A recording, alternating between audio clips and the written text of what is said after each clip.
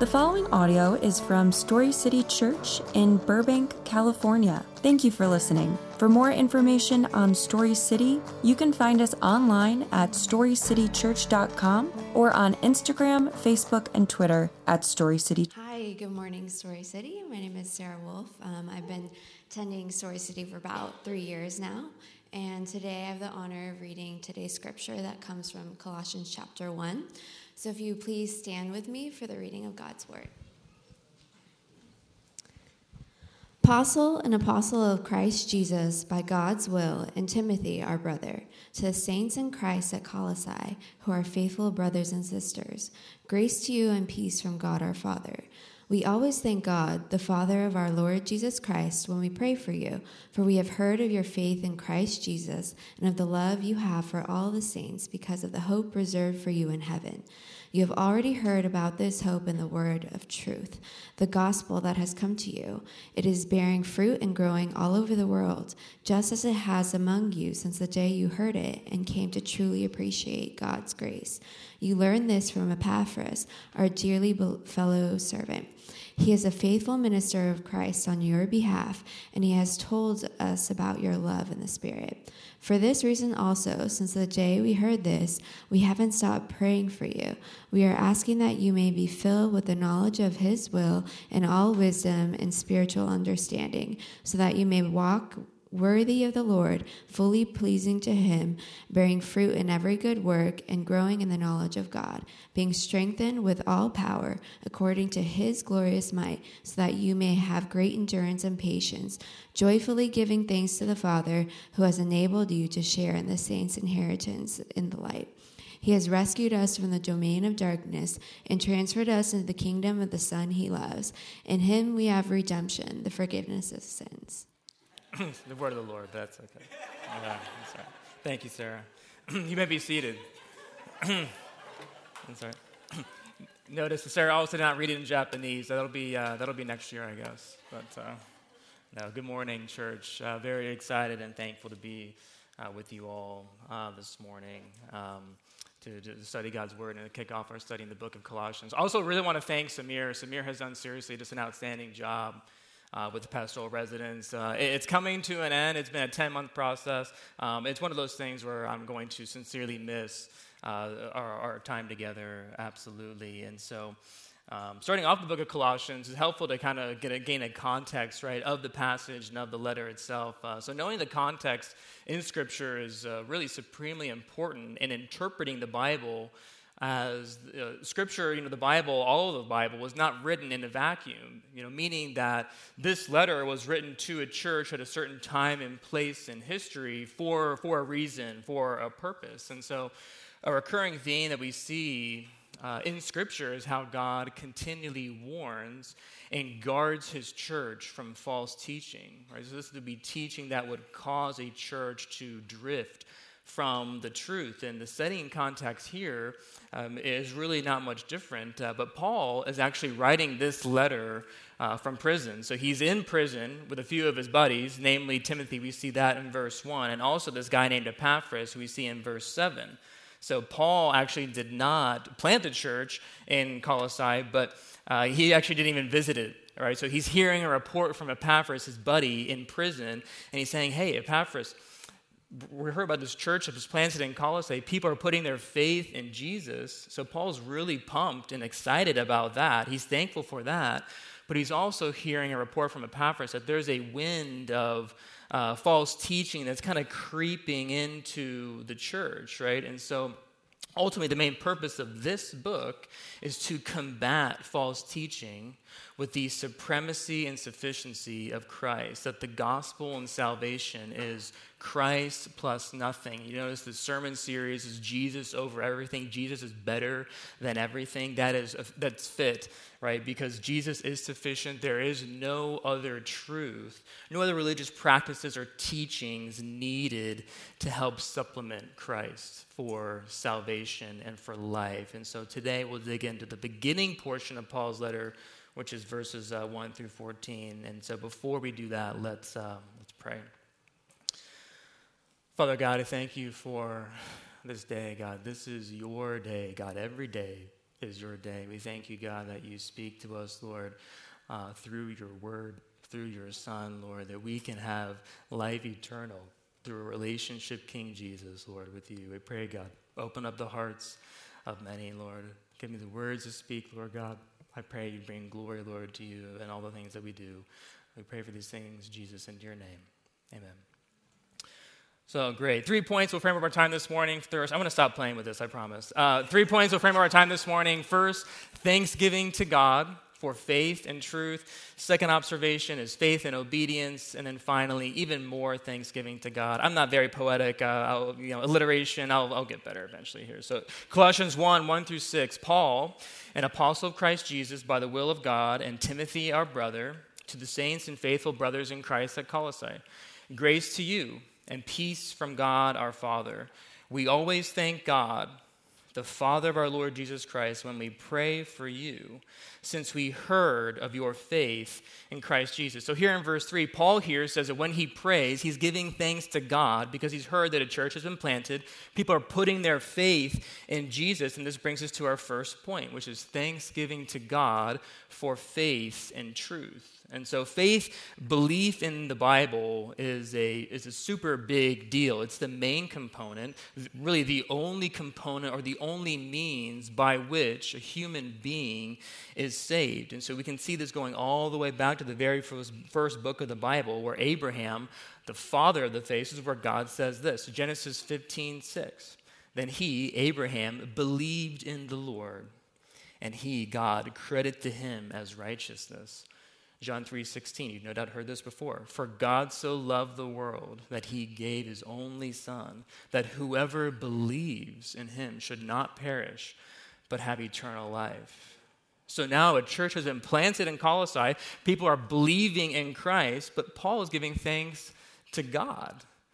Why? Why would he? A lot of times we read over portions of Scripture that are introductory like this, but we give thanks, though, to the person or individual who was responsible for the gift or the good done. So Paul gives thanks to God for people that are putting their faith in Jesus. And this is a profound truth that's communicated throughout all of Scripture, when it says that faith, belief, salvation from God is not something that you have to work up or you take a leap of faith, so to speak, but God gives the gift of faith, that God is the originator of man's saving faith, and therefore we thank God for the work that he did and is doing. Ephesians 2:8 says this, for by grace you have been saved through faith. And this is not your own doing. It's not your own doing. It is the gift of God, not a result of works, so that no one may boast. And this is really a very important and practical truth to grasp, because if we're saved by our own effort, by our own faith, by a decision that we made, then we would have something to boast about and say, hey, I've made the right decision. I have faith and you don't, so God, you owe me this. I've made the right call. And then furthermore, it would only be natural then to feel superior to others who haven't made that right decision. We're looking down on them. And so really, ultimately here, the Bible, the gospel makes it clear that Christians have no grounds for boasting, that God saves by grace through the gift of faith in him. And that's why Paul gives thanks to God here. So then a natural question would be, okay, well, when and how does God give this gift of faith? Well, God can certainly speak to and save any person in any way that he'd like, right? But the primary method, though, is when people hear and understand the gospel. We see this in verse 6 in our text. And we see an example of this in Acts 16. So this is Paul and Luke together here in Acts 16:13 says this. On the Sabbath day, we, Paul and Luke, went outside the city gate by the river, where we expected to find a place of prayer. We sat down and spoke to the women gathered there. A God-fearing woman named Lydia, a dealer in purple cloth from the city of Thyatira, was listening. The Lord opened her heart to respond to what Paul was saying. We have God opening up this woman's heart, and then she in turn responding in faith. So certainly we pray that God would open the hearts of many in this church and in this city even today, because ultimately, this is actually an encouragement for evangelism, because we know that God works through his word, that he works through the gospel being proclaimed. We look for opportunities and doors for the word to be open. It says this in Colossians 4.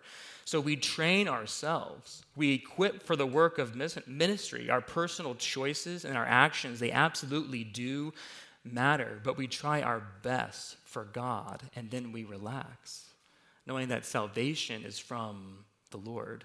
All this to say, we thank God for the work of faith and the work that he is doing in the world.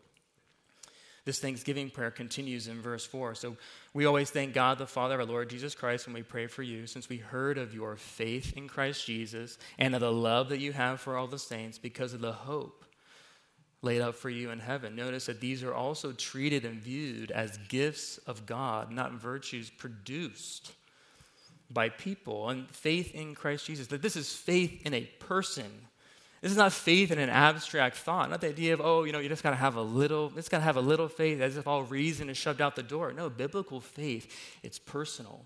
It's faith in Jesus. And then, so when God gives this gift of faith in Jesus, it comes to expression in Christian love, meaning that there's a love for the church. There's a love for brothers and sisters in Christ. It's symptomatic of salvation. And 1 John 3 says this: we know that we have passed out of death into life because we love the brothers. So there's faith and love, and lastly, there's hope. The hope laid up for you in heaven. What Sarah read is reserved for you in heaven. I like that even better. But so I don't know about you, but hope, at least in my little mind, or at least in our culture today, I hope the meaning has kind of been hijacked. Meaning, I hope that the Dodgers will win the World Series, right? Or I hope that Cody Bellinger will get out of his 2-year slump. It's like, dude, let's go. So I'm praying for you. No, but so it's I hope, right? It's like it's out there into the ether, right? It's hopeful. It's not based in fact. You just hope that something good will happen, so to speak.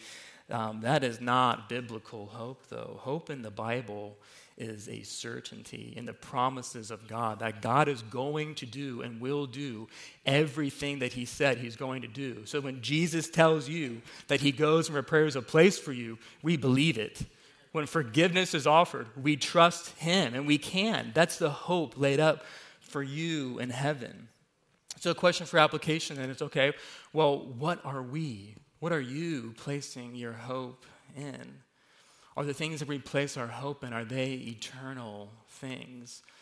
For me personally, a lot of times I can put my hope in a career, that if I have this successful career, then I'll be satisfied, as if my job title is written on my tombstone, right? Or your IMDb resume, the URL is written on your tombstone. It won't be there, right? It's not there. So all this to say, we thank God for the gift of faith that leads to a hope that is a sure and steadfast anchor of the soul. So a question could be asked then, okay, great, how do we get this hope? From where does it come from?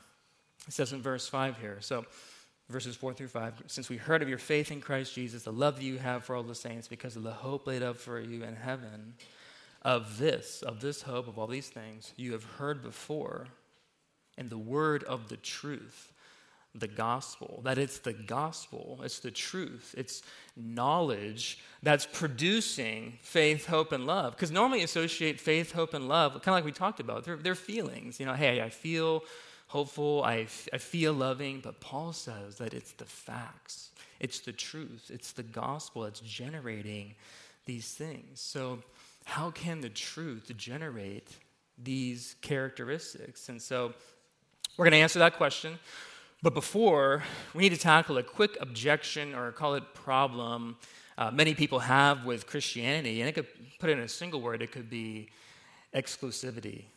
Meaning that, hey, you Christians, you're a little judgmental, but you also think that you have the truth. Like you have like a stranglehold on the truth. Everyone else is wrong, right? You're right. That's it's kind of offensive. But hey, guess what? Christianity is not the only exclusive faith. Judaism, Islam, Christianity, many Eastern religions, they're also exclusive in nature. But what's interesting about this idea of truth is that the truth, by definition, is exclusive. right? So you can't have your version of the truth, and then I have my own version of the truth. But it's true. Judaism, Islam, Christianity, Eastern religions, they assert that their faith is exclusive, that they have the truth. And so this leads a lot of people to say, hey, most of these major religions, they're really kind of all the same. They're just kind of superficially different. Yeah, Jesus is, he's kind of on the periphery, but, all the core conduct and things of that nature, it's kind of all the same. Well, that person has not heard nor understood the gospel. Judaism, Islam, many religions of the world are truly religions and religious because they teach in one way or another that if you perform good works, that if you're a good person, then God will let you in, right? So attending to the proper religious rituals, going to temple, giving money, praying, every so often, then you'll have a right standing with God, and then you'll earn God's favor, and then God will let you in. But your good deeds need to outweigh your bad deeds. And so we could call this the moral improvement theory, but the gospel Christianity actually teaches the exact opposite, right? The gospel tells us that man, you and I, are not inherently good, nor can we do good works to earn God's favor, right? That we, by nature, the Bible calls us children of wrath, that there is a deep-seated evil in our hearts, and that we cannot cure it in and of ourselves. So then what could possibly be the solution? How can we have faith, love, and hope, like it talks about here in verse 5? Well, the solution is the gospel. We could not and cannot earn or achieve salvation, that we cannot achieve God's holiness, that we don't work to earn our Father's love. But God, in the person and work of Jesus Christ, lived a perfect life, died on the cross for the forgiveness and atonement of sins, and then rose again from the dead. And by confessing your sin, by believing in his name, that you will be saved. That you and I have all broken God's law, but Jesus paid the fine. So notice that the gospel is all about what God has done and accomplished. So we don't put our faith or hope in ourselves. We put our hope in Christ. Religion says, I obey. I am a good person, therefore I am accepted. The gospel says, Jesus says, it is finished. I'm accepted and forgiven in Christ. Therefore, I obey. You notice there's a massive difference there. And so really the questions that we should be asking are, how do we account for reality? To where do we go for life's biggest questions? Meaning, what actually is true? Who has created me? What is the meaning of life? How do I know the difference between right and wrong? What happens to me when I die? Did Jesus really die on the cross, and did he really rise again from the dead?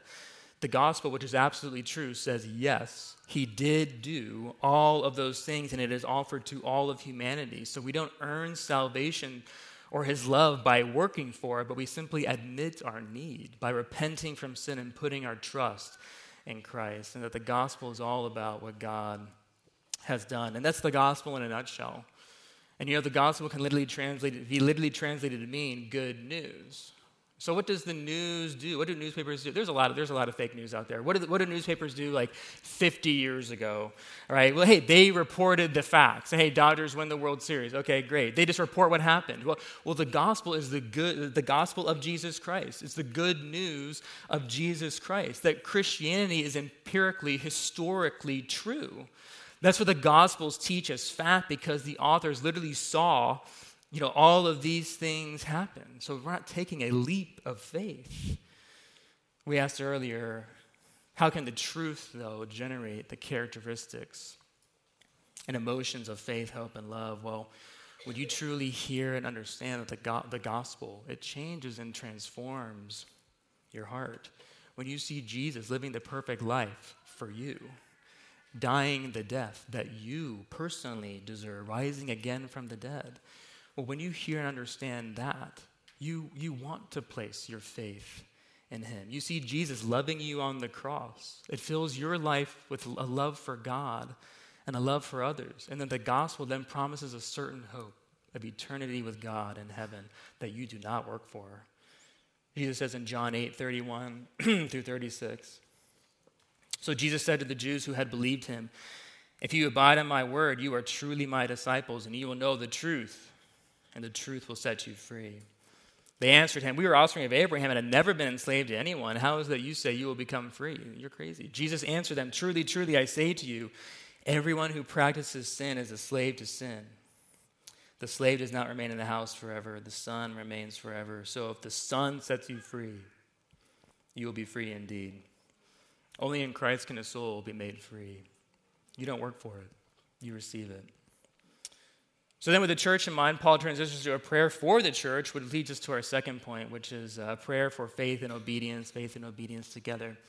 So if you're with me so far, you heard and understood that the gospel is the good news of what God has done, that God saves by grace through the gift of faith in him, that Jesus has forgiven all my sin when I put my trust and faith in him. That is outstanding. Truly, that is fantastic. I'm all for you, so I can kind of live life any way that I would like, kind of knowing that I'm going to be forgiven on the back end. It's not that big of a deal. You know who actually understands this, or the writer of thinks this way rather, is the writer of Stranger Things. Who here has seen Stranger Things season 4, episode 1?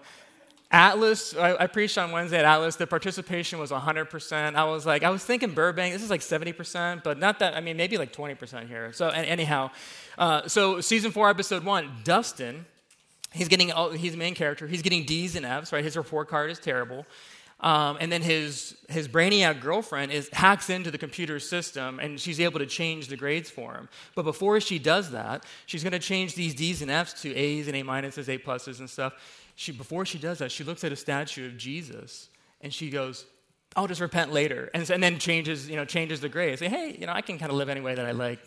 Forgiveness is on the back end." It's like that is not true. That is not. We don't want to presume upon God's grace, right? That would be playing the hypocrite. So we see this starting in verse 9.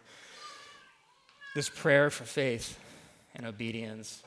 "And so from the day we heard, we have not ceased to pray for you, asking that you may be filled with the knowledge of his will and all spiritual wisdom and understanding, so as to walk in a manner worthy of the Lord, fully pleasing to him, bearing fruit in every good work and increasing in the knowledge of God."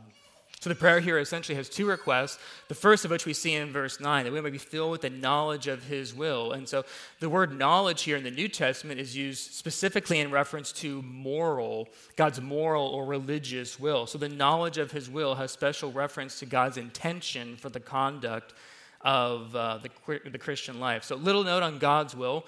The Bible communicates two types of God's will in his word. The Bible makes it clear that God does will all things to happen, that he is God, that he plans and executes everything according to his will and purpose. So this is often referred to as God's secret or sovereign will, but in my own personal life, I've gotten very confused with this idea of God's will because I've sought God's will. And we're certainly called to seek counsel from the Lord, right, for decision-making and direction. But I often associate it with seeking God's will as of trying to find God's plan for my life, right? Trying to discover God's secret plan or will as if to crack the mind of God. And that if I missed it, then I wouldn't be living in God's will. But what's important to note is that in the Bible, we're never told to seek or find God's will in this way, as if he's hiding something from us. So rather, with further study, God's will, finding God's will is made clear to us, and that God's will is for his people to love him and to do his will. And we call this obedience, or big word, sanctification, which is simply an increase in personal holiness. 1 Thessalonians 4:3 says this, "For this is the will of God, your sanctification."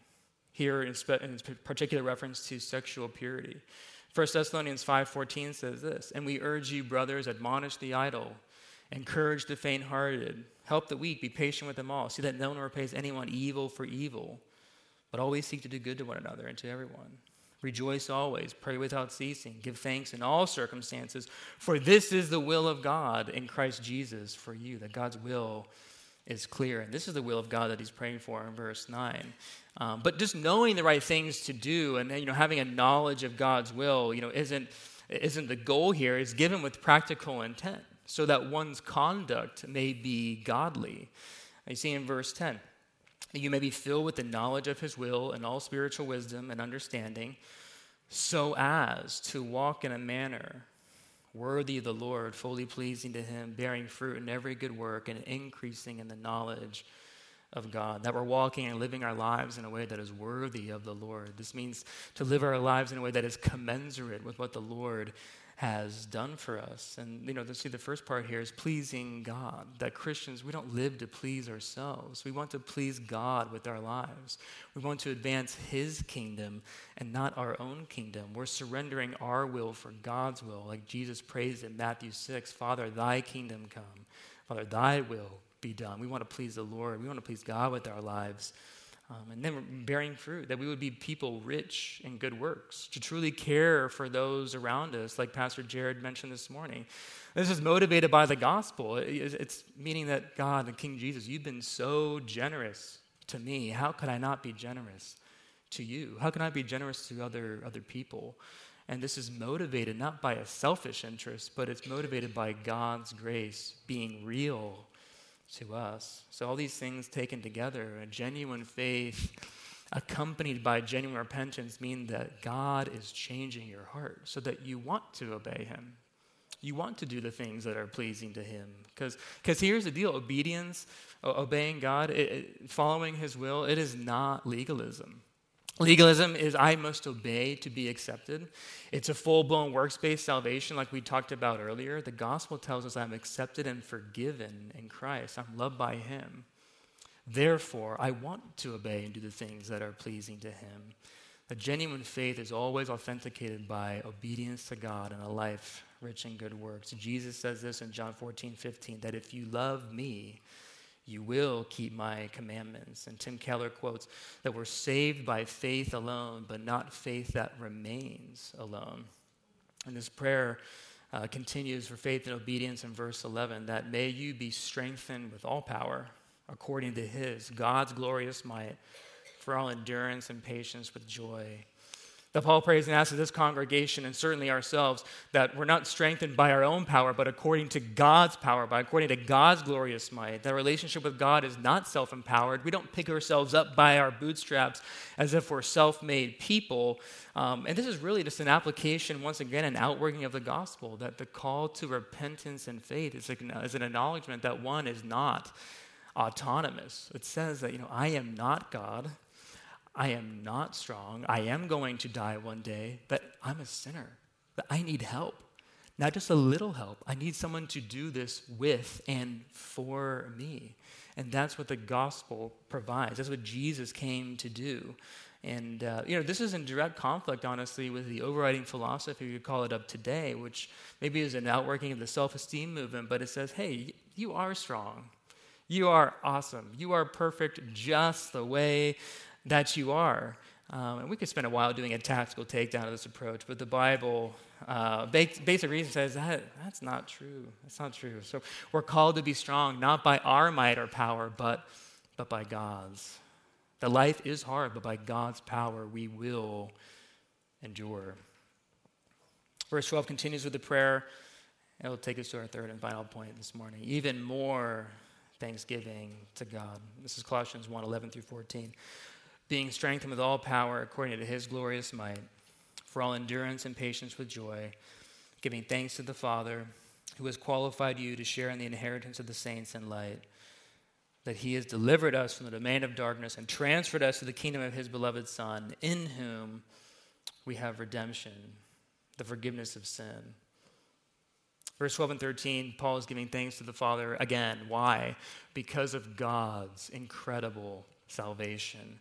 You notice all these words, the first of which is qualification. Who here has ever applied for a job, and literally on the website it says like qualifications, and you felt very underqualified, meaning that, hey, it's an entry-level position, and I'm graduating from school or whatever, and they want 5 years of experience, but it's entry-level. That doesn't make any sense. Or management, I have no management experience. I need to apply for this job.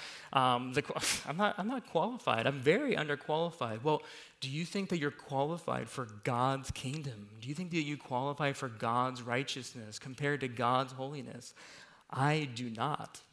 And notice that it's not we who qualifies ourselves, but God qualifies his people. We don't qualify ourselves. God qualifies his people. The next word is an inheritance. that we're heirs. Well, does an heir work or do anything to receive that inheritance? No, they don't. We receive it. Deliverance. We're delivered from the domain of darkness and hell to heaven. When someone delivers the mail to your house, do you do anything? No. You receive it. So what's the point?